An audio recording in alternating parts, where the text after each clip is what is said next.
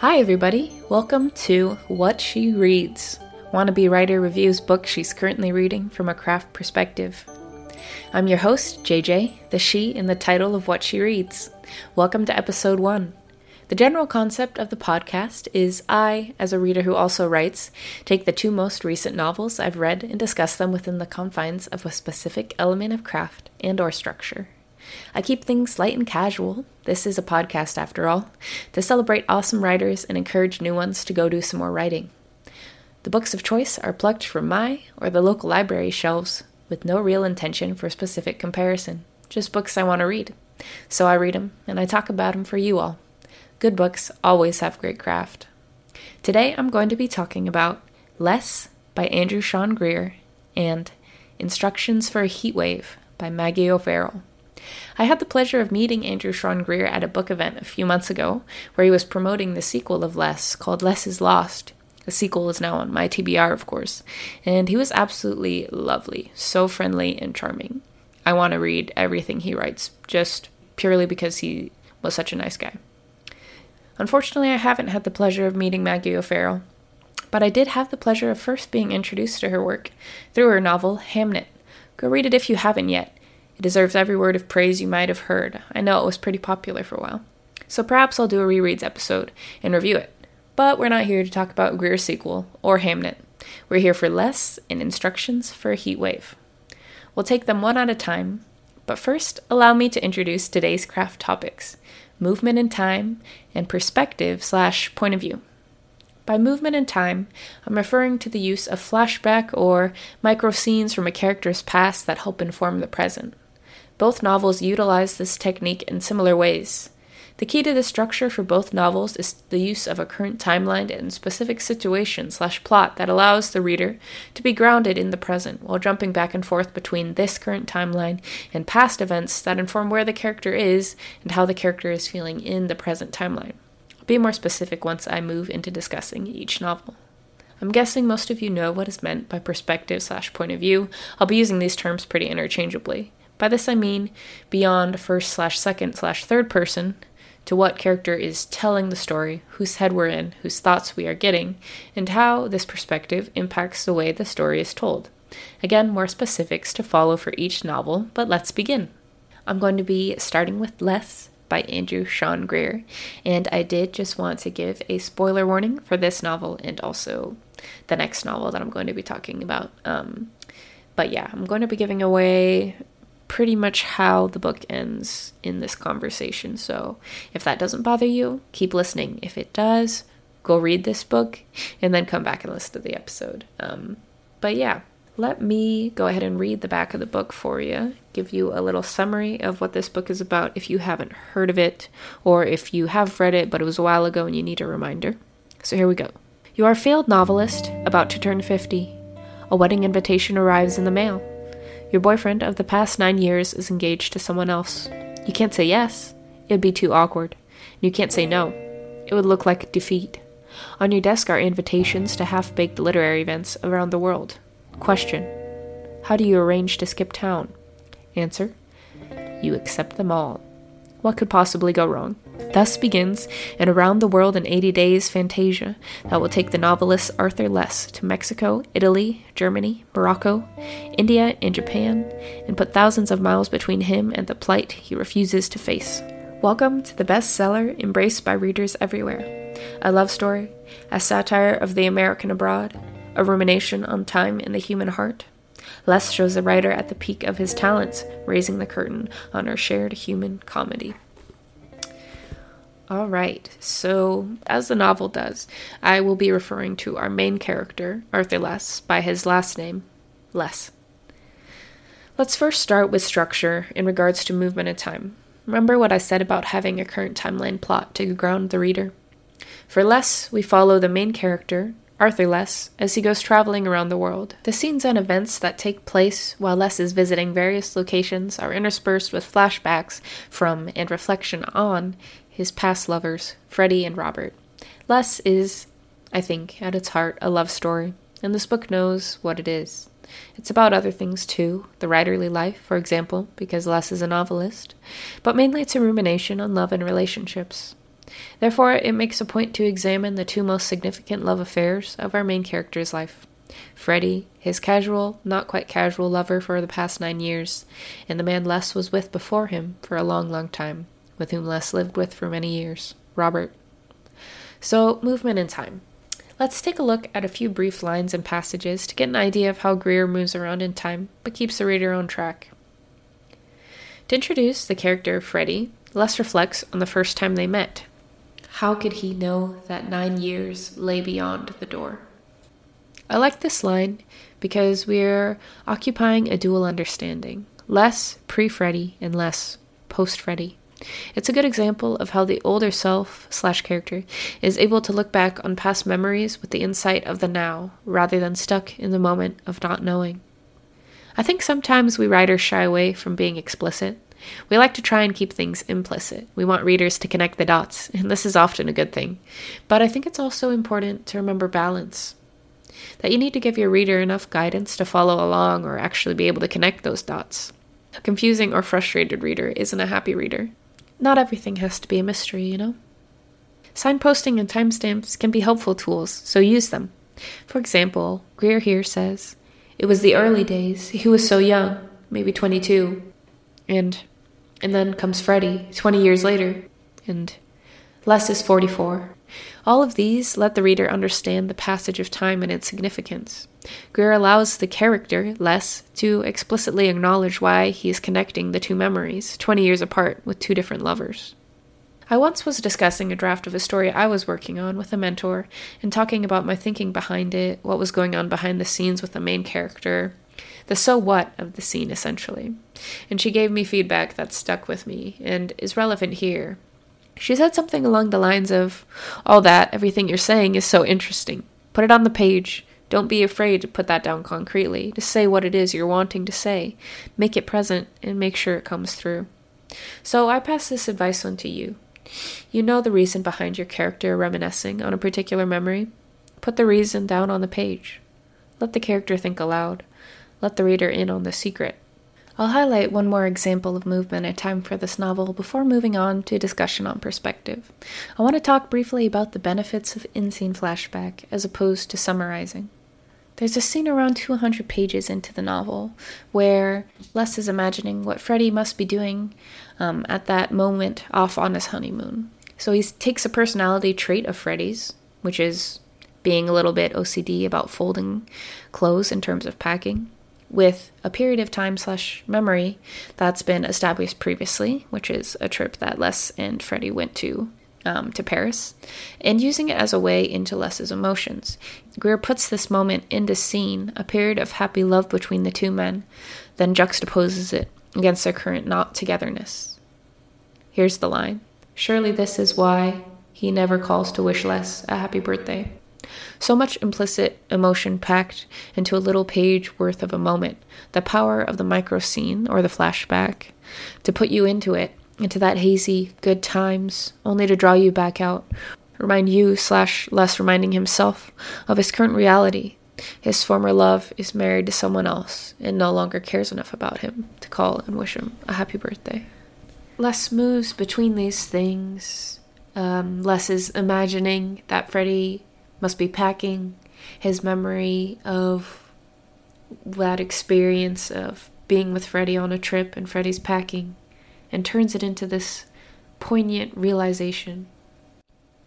Okay, I'm going to move on now to perspective/point of view for Les. Now this bit is quite spoilery, so again, exit out if you're still wanting to read this book without knowing kind of how it ends first. The narrator of the story acts as a mysterious thread throughout the novel, becoming clearer and clearer who it must be as we get closer to the end. It's a fun added layer to the story that otherwise basically reads as close third, but it technically is in the first person. The quote-unquote I, the narrator, is just solely focused on Les's story and has access to Les's thoughts and feelings. So it's easy to forget that there is a narrator until he slips into his own perspective. Here's the big spoiler. The narrator is Freddie, Les's lost love, who is, in the present time of the novel, getting married to another man. So this begs the question, why tell it from Freddie's perspective? Why add in this element? Why is the novel not just in close third? In case you don't know that lingo, by close third, I just mean the third person, which uses he/she/they for the main character rather than coming from the I perspective. I did this, I did that. It's he did this, he did that. And it has unlimited access to the character's thoughts and feelings. So I personally think, again, as I said, it is adding another layer to the novel. This book is a love story. Consider the intimacy implied by the fact that Freddie is recounting Les's story, or moments from his life, in vivid detail, with the thoughts that cross Les's mind, the emotions he's having. This fact suggests the openness between these two characters, that Les must have told Freddie everything about what happened on his trip, in order for Freddie to be able to retell it to the reader. There's something romantic about that, isn't there? Maybe I'm just a romantic. Second spoiler. Freddie and Les get back together, or actually, I guess we just assume they do, because of the fact that Freddie confirms it is him telling the story or writing the book. The book ends with a lovely description of Freddie waiting on the porch of Les's house to greet him stumbling home from his trip abroad. We don't see them meet or speak, or even the moment Les realizes Freddie is there waiting for him. But by now we know both Les and Freddie have come to realize how much they mean to each other. The payoff is the feeling that they will be making up in the moments after the book ends. A good ending made possible in part by the unique choice for point of view. I read a quote once that said something along the lines of, the story doesn't end until the reader would be able to picture that main character going off and continuing to live their lives, if that makes sense. And I think this ending that I'm describing is a good example of that. Because we don't see the resolution between the two characters. We've already learned so much about them that we feel like we can picture how it's going to happen. So, yeah. I'll touch on another aspect of this. If I hadn't made it clear up until now, though the narration is from Freddie's point of view, the first half of the book is very subtle about this. We get only a few sentences from the I, aka Freddie's perspective, here and there. So the reader is aware the narrator is someone who's met Les, probably someone who knows him well, but I'd argue it isn't immediately obvious that the narrator is Freddie, namely because Freddie talks about himself in the third person several times. As the book goes on, though, Greer gives us more clues. There's a line that describes Les's kissing technique. He kisses, how do I explain it, like someone in love. So we know the narrator is someone Les has kissed. The real shift or clue comes towards the last quarter of the novel, when the narrator is talking about himself and the fact that he cried the morning of the wedding. My experience reading this was excitement, a confirmation of the growing suspicion that Freddie is the narrator, and it's satisfying, it's exciting, wanting to know how the two characters are going to come together again. So this is all I'll really say about point of view for this novel. It plays around with what perspective can add to a story, what a narrator other than the main character of the novel can voice that the main character wouldn't be able to. Freddie paints Les as so lovable, a hero he refers to him multiple times, that it's impossible not to fall in love with Les too, as the narrator has. A technique/novel structure that's worth trying out if you think it would make sense for whatever story you're trying to tell. I'll speak to this idea some more as I transition into my discussion on my second novel pick for this episode, Instructions for a Heatwave by Maggie O'Farrell. Again, brief spoiler warning for this one. I won't be giving away the ending entirely like I did for Les, but I'll still, be talking in depth about some of the situations in the novel. So I'm also, again, going to read the back of the novel to give you guys an idea of what it's all about. Here we go. London, 1976. In the thick of a record-breaking heatwave, Greta Riordan's newly retired husband has cleaned out his bank account and vanished. Now, for the first time in years, Greta calls her children home. Michael Francis, a history teacher whose marriage is failing. Monica, whose blighted past has driven a wedge between her and her younger sister. And Aoife, the youngest, whose new life in Manhattan is elaborately arranged to conceal a devastating secret. In a story that stretches from New York's Upper West Side to a village on the coast of Ireland, Maggie O'Farrell reveals the fault lines over which we build our lives. Instructions for a Heatwave weaves an unforgettable narrative of a family falling apart and coming together with hard-won, life-changing truths about who they really are. Okay, I'm going to start with talking about point of view this time. O'Farrell utilizes 4 perspectives in this novel: the mother, Greta, and her 3 children, Michael Francis, the oldest son, Monica, the middle sister, and Aoife, the youngest. I do want to take a moment here to apologize for the fact I am likely butchering and will continue to butcher the name Aoife. It's Irish, spelled A-O-I-F-E, and though the book describes it as a mix of Ava and Eve, the character also says that her Irish mother is really the only person who can pronounce it correctly. So me, an American, not Irish, am probably saying it wrong, but I will be pronouncing it Aoife because that is what I found on Google. So O'Farrell uses a clever tactic to instigate a shifting perspective between the 4 family members, one I would highly recommend exploring if you find yourself writing a multi-point of view story.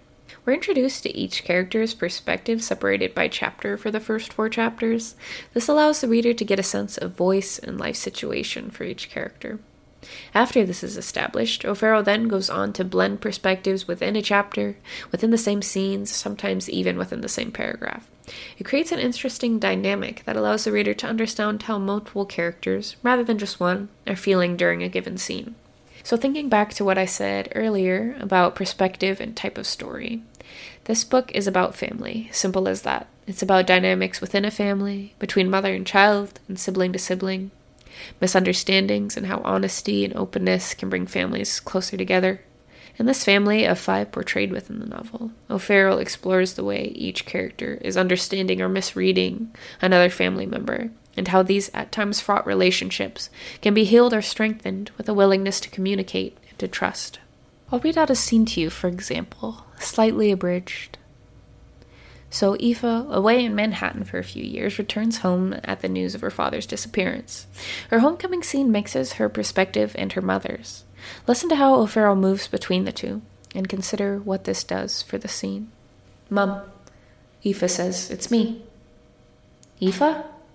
It strikes Aoife in that moment that her mother is the only one who can properly pronounce her name, the only person whose mouth it sounds as it should. "Aoife," she says, "exactly, and like no one else." "Yes," Aoife replies and puts down the duffel bag. There's a woman standing at the end of the path speaking to Greta in a voice she knows. "Dear God," Greta says, "is that you?" And then she has the girl by the arm, by the neck, by everything, her 3rd child, her surprise, her baby, her heartache. It's probably slightly more difficult to catch this switch with just audio and no reference text, but hopefully you sensed it with the use of Greta's name.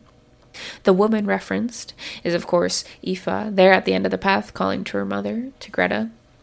I imagine there are other books and other authors that have employed this technique, but in my experience, this technique is rarer than the more traditional, chapter-by-chapter separation of point of view.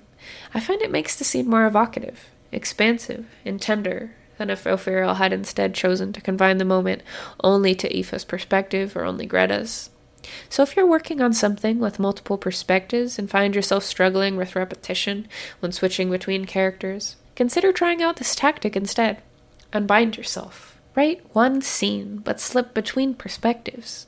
The shift will be clear to your readers so long as you attend to voice in some sort of tag, such as naming the character or their physical description, etc. Especially in a scene between 2 people, such as I've just read. The use of mother and child reference words makes for a clean move between the 2 speakers. Alright, so let's move into how O'Farrell employs movement and time.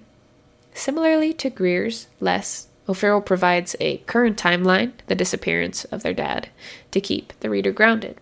But since this is a story about family, we get lots of flashbacks or recountings of childhoods and past altercations with one another. Each of the 4 characters have an individual drama/secret outside of their missing father/husband. Brief examples: Michael Francis cheated on his wife and their marriage is crumbling. Monica is similarly discontent in a marriage with 2 stepdaughters that hate her. I could speak more to this, but I'm feeling reluctant to divulge the secrets, since that would spoil the entire novel and take away a lot of the mystery. If you are to read this book after listening to me discuss it here, I just want to give you the option to find out some of that stuff on your own. And you definitely should go read it. But you'll just have to trust me when I say O'Farrell layers a lot of memories on top of one another in a way that subtly builds characters up, lets the readers understand them, and forces the characters to recolor their understandings of each other. and of specified moments in childhood / the past. One of my favorite threads in the novel, and a good example of what I'm talking about here, is the big altercation / misunderstanding between Aoife and Monica that happened prior to Aoife's move to Manhattan, and has caused Monica to stop speaking to Aoife, for reasons that Aoife doesn't entirely understand. From both Aoife and Monica's perspectives, O'Farrell slowly slips in more and more references and micro-scenes / mini flashbacks that reveal what happened between the two of them, and how both characters interpreted what happened, because, little mini spoiler here, Monica made an incorrect assumption, one that she never talked to Aoife about, and forced them into disconnect. By micro-scene or mini flashback, I mean something like this abridged scene I'll read for you now, from Monica's perspective. Where had the cat gone? It must be here somewhere. Aoife strangely resurfaced in her mind again. Grown up now, no longer in school socks. In the hospital that time, Aoife leaning over the dish before the nurse came to take it away. In one sentence, O'Farrell transports us from one place to another, in the hospital that time.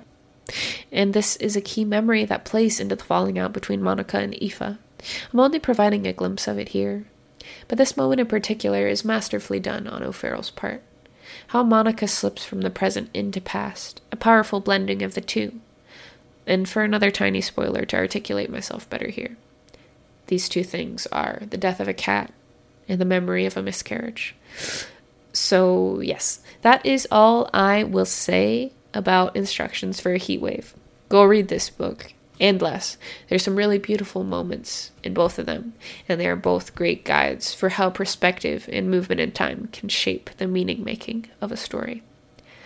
Okay, I'm going to end here for today. I hope I've convinced you to check out these two novels and given you a few things to chew on in your writerly pursuits.